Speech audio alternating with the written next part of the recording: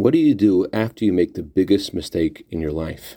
Good morning and good Yontif. When I was in Camp Gan Israel in 1986, the camp made this mistake and served all the children non-kosher food, and the Rebbe was consulted. The Rebbe quoted two verses in his response, which sort of became the camp theme song.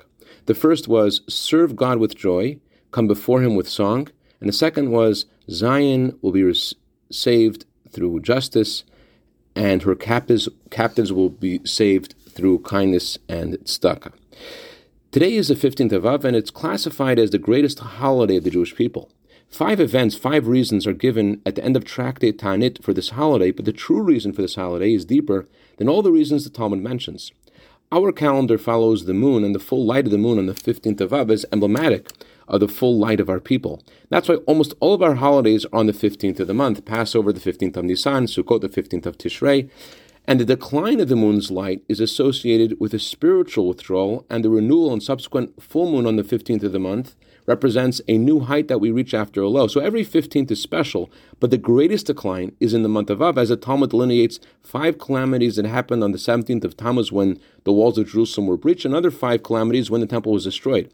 Commensurate to the story of calamity is the story of our redemption, and a token of this is expressed today by the 5 joyous things that happened today. And the same is true for each of us personally.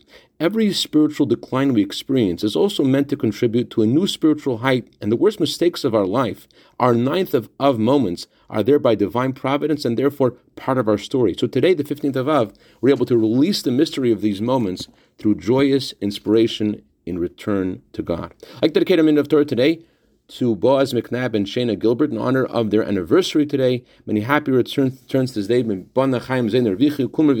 Also, I'd like to dedicate this to Reb Hershel Yo in honor of his birthday today for year of bracha v'atzlacha begashmis v'ruchnis. Have a wonderful Yontif.